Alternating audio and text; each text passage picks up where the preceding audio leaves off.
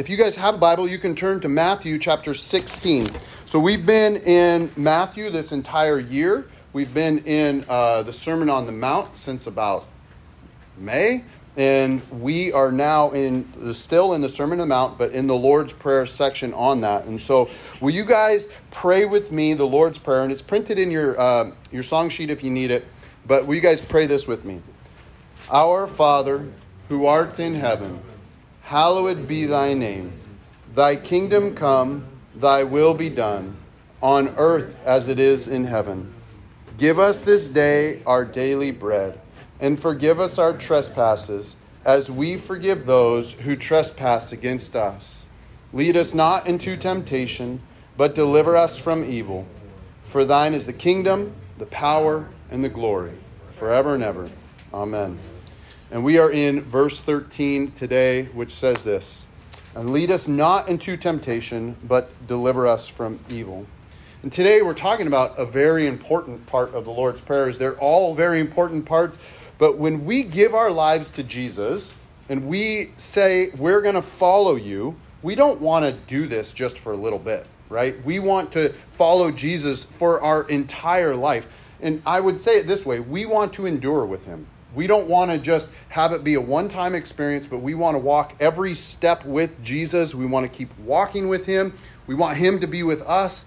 And but as we walk, there are some things that we need or that we want from Jesus, right? So give us this day our daily bread. We can ask, forgive us our sins as we forgive those who sin against us. And so we need Jesus for this, right? Not only to give us our daily bread, but to forgive us for our sins and to help us forgive others. Sometimes that's a harder task than others. And we need the wonderful gift of the Holy Spirit to keep us on the path that Jesus has for us, and so that we may follow our Father who art in heaven, right? And as we talk about temptation today, we get to realize that we all have different temptations. We all have them. Some of them might not be similar to the ones I struggle with, and you guys may have ones that are different than me. There will be times when we experience temptations to deeper levels, right? Maybe different moments or different points where we get into those things. And so when we pray, lead us not into temptation, what is it that you are praying for? As you actually start to, we take this very slowly, and we go, lead us not in temptation. Instead of just praying the Lord's Prayer as something that's just rote and something that we're used to as Christians, what is it that you are praying for? It might be different for each and every one of us. So I would ask this: what are your temptations? What are those areas that you're tempted? And a temptation is an enticement or an attempt to steer you in the wrong direction, right? It's an attempt to make you do something wrong, make you an attempt to take you off course, as we're going to be talking about shepherding today, and we're going to talk about the path that Jesus has for us. The temptation is to take us off course, maybe little by little, but ultimately the goal is to take us off course permanently so that we're not walking with Jesus. And so since we all have different temptations to different degrees, what are yours? Let us take a moment before we carry on, allow the Holy Spirit to illuminate for us the areas where we are tempted to stray away from Jesus and that he is trying to teach us. So Holy Spirit, as we take a moment of silence, I pray that you will just reveal to us an area where we are tempted.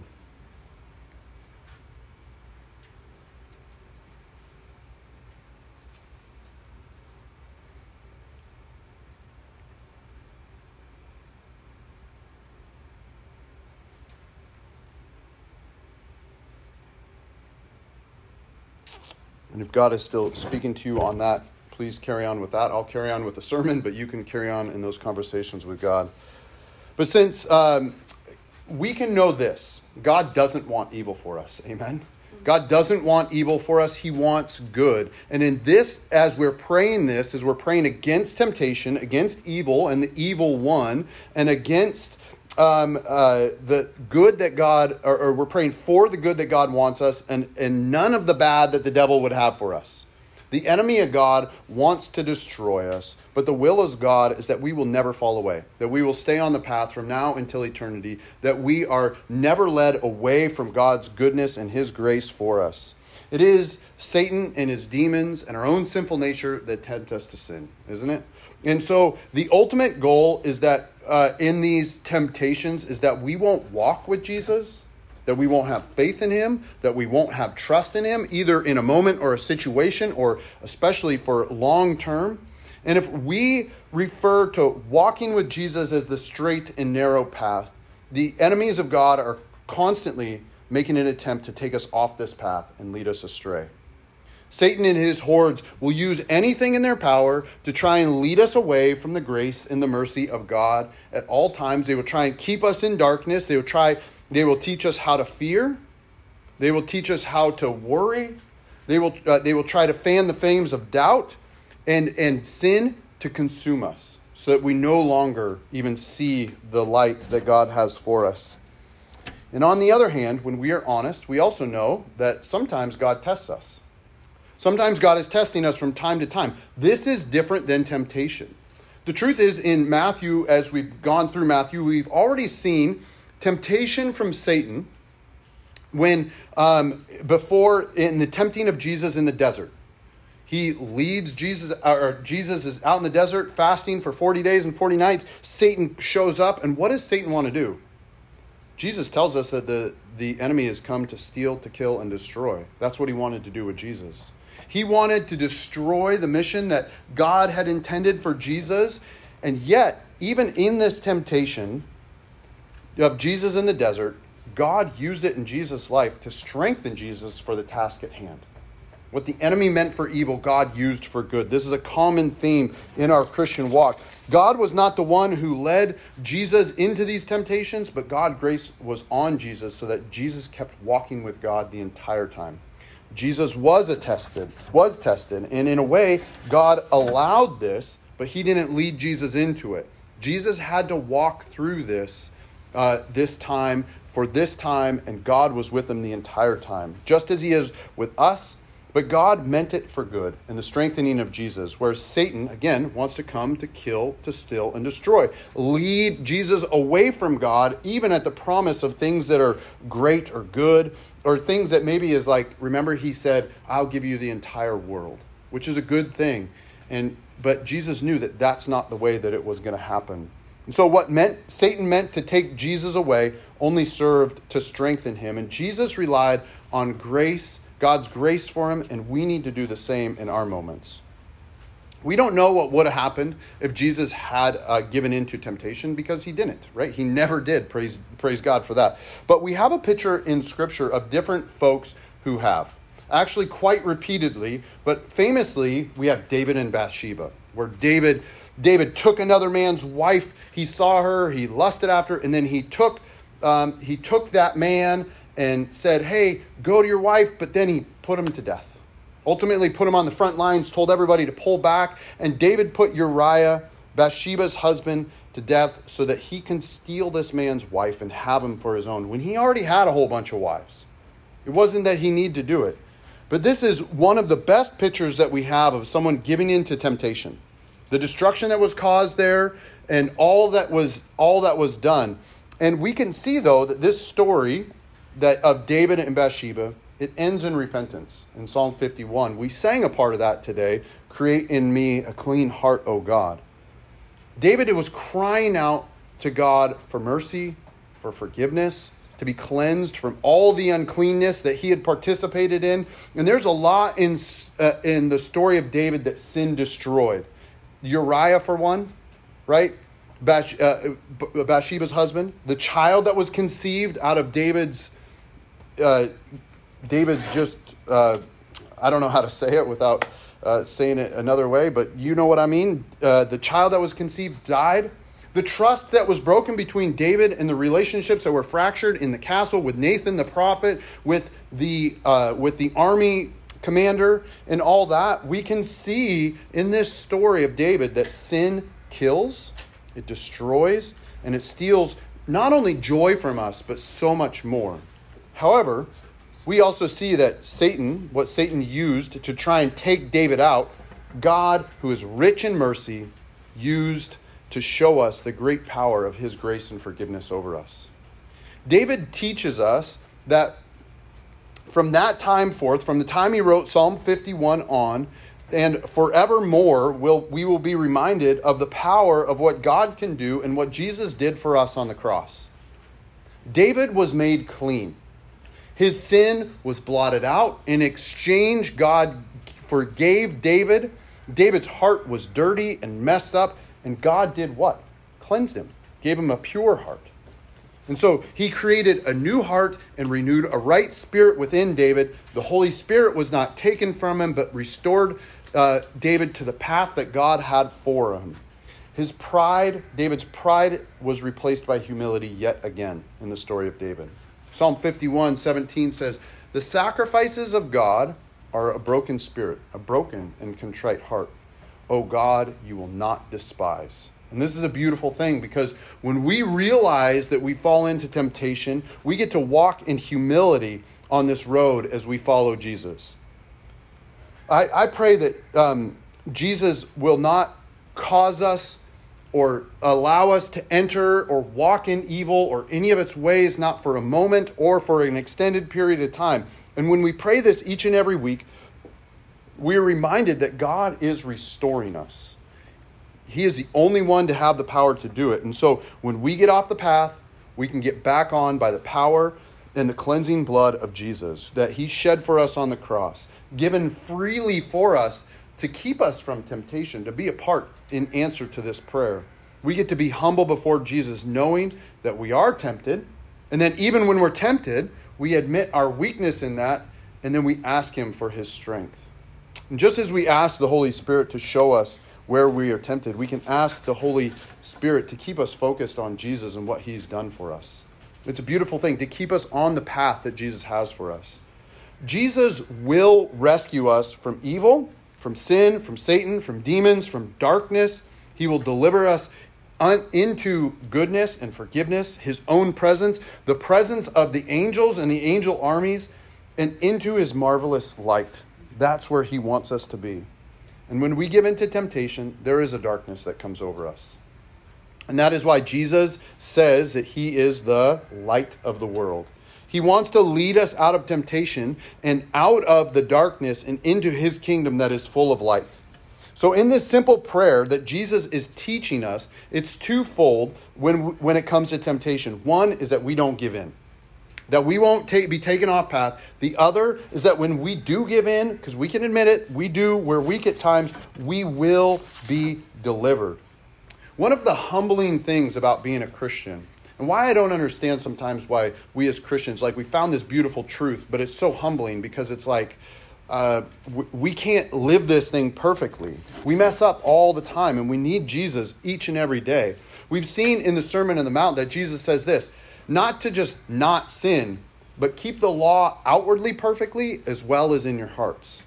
And we have all sinned and fallen short of this, haven't we? Even in our outward actions, sometimes they're great and they're on point, but we do it out of pride. Or we do it out of self-righteousness. We still have the inner temptations to deal with, even if we look good on the outside.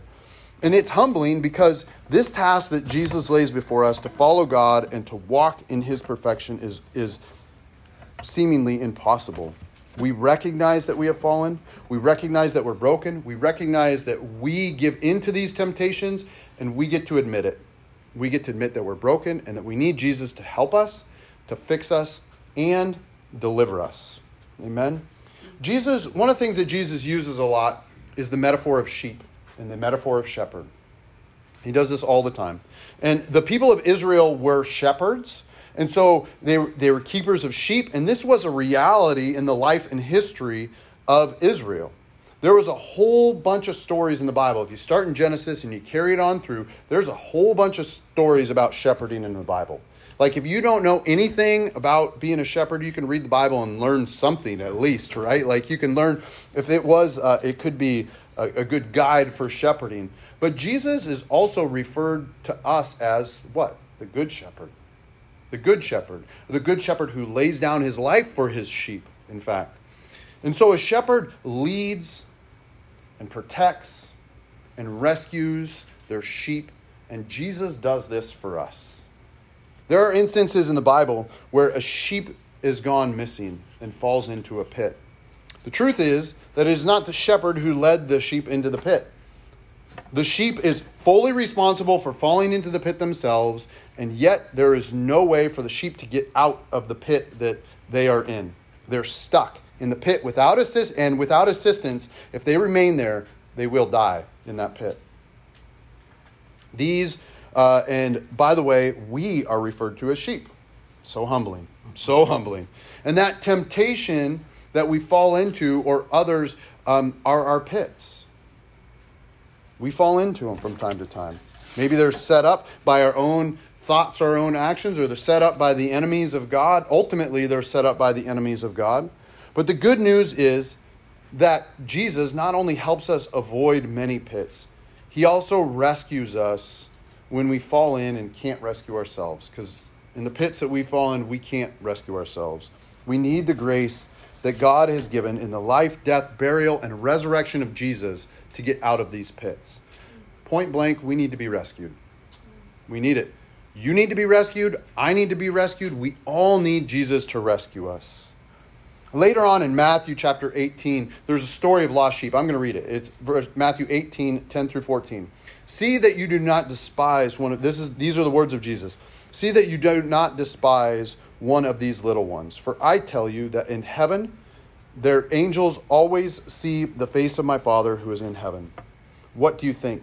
If a man has 100 sheep and one of them has gone astray, does he not leave the 99 on the mountain and go in search of the one that went astray? And when he finds it, truly I say to you, he rejoices over it more than the 99 that never went astray.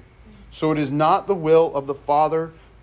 So it is not the will of the Father who is in heaven that one of these little ones should perish. I love the global aspect of Jesus. I love that there's 100 sheep, that we can see that there's an entire flock. But when we read this, we also get to see that we're the one. He came after us. That Jesus leaves the 99 and he goes after you. This is a beautiful thing. He cares about the flock. He leaves them in safety and he reaches out to rescue you from the pit that you were in.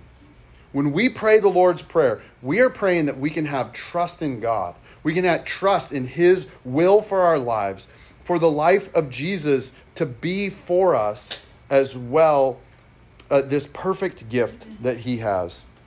And for the Holy Spirit to lead us in the ways of Jesus. That we get to listen to the still small voice of God when he cries out. That he is leading us in this path full of light and life. The enemy, truly our enemy, is really tricky. He's spent eons perfecting the way to lead humanity off track, to keep us in the pits, to keep us away from the path that Jesus has for us. And we get to pray that Satan, sin, death, demons, and the devil will have no power over us. Amen? We get to say, I love this, is one of my favorite sayings of all time and that I ever heard in church. Not today, Satan. Not today. You're not going to do this today, because today I am following Jesus and I'm saying no to my temptations. So when we pray this, we're saying, not today. Not today, Satan. And when we mess up, as we are apt to do, we get to be rescued as we call out and ask for Jesus to rescue us. So this is what I pray for us, Grace and Mercy. Let us call out. Let us call out. Lord, please lead us not into temptation and deliver us from all evil. Help us, Jesus. And we need Jesus. Amen. We need him to create in us a clean heart. We need for him to lead us and guide us every step so that we don't fall off the path. We can't go out too far ahead of him. We can't trail too far behind him. When he says rest, we get to stay there. When he says go, we get to go. Some of us know folks who have once walked with Jesus, right? And Satan, in his wiles and his tricky ways, has put them in a pit and caused them to stay there. And they're wallowing in it. And Jesus, what does he do? He keeps calling out. He keeps searching. He keeps out on the rescue. And I pray that I pray that for those who are in the pit, that they may hear the voice of Jesus and respond to the voice of Jesus, recognizing his goodness, and that they will call out to him and Jesus will come and grab them out of the pit. That they might allow themselves to be rescued by the grace that Jesus offered. This is what God wants for us, for you and for me and for those that we pray about. We get to pray for ourselves, but this is also a reminder to pray for others as well. So our good God and Father who is in heaven, he is holy and powerful to do the work that he has in heaven as it is, or on earth as it is in heaven. We can see and know that this good God and Father gives us our daily bread. Amen. He forgives us and he teaches us to forgive others as well. And then he doesn't lead us into temptation, even if we're tested, even if we're tried, even if we're struggling. But you know what he does? He delivers us from evil. So Lord, please do this for us. In Jesus' name, amen.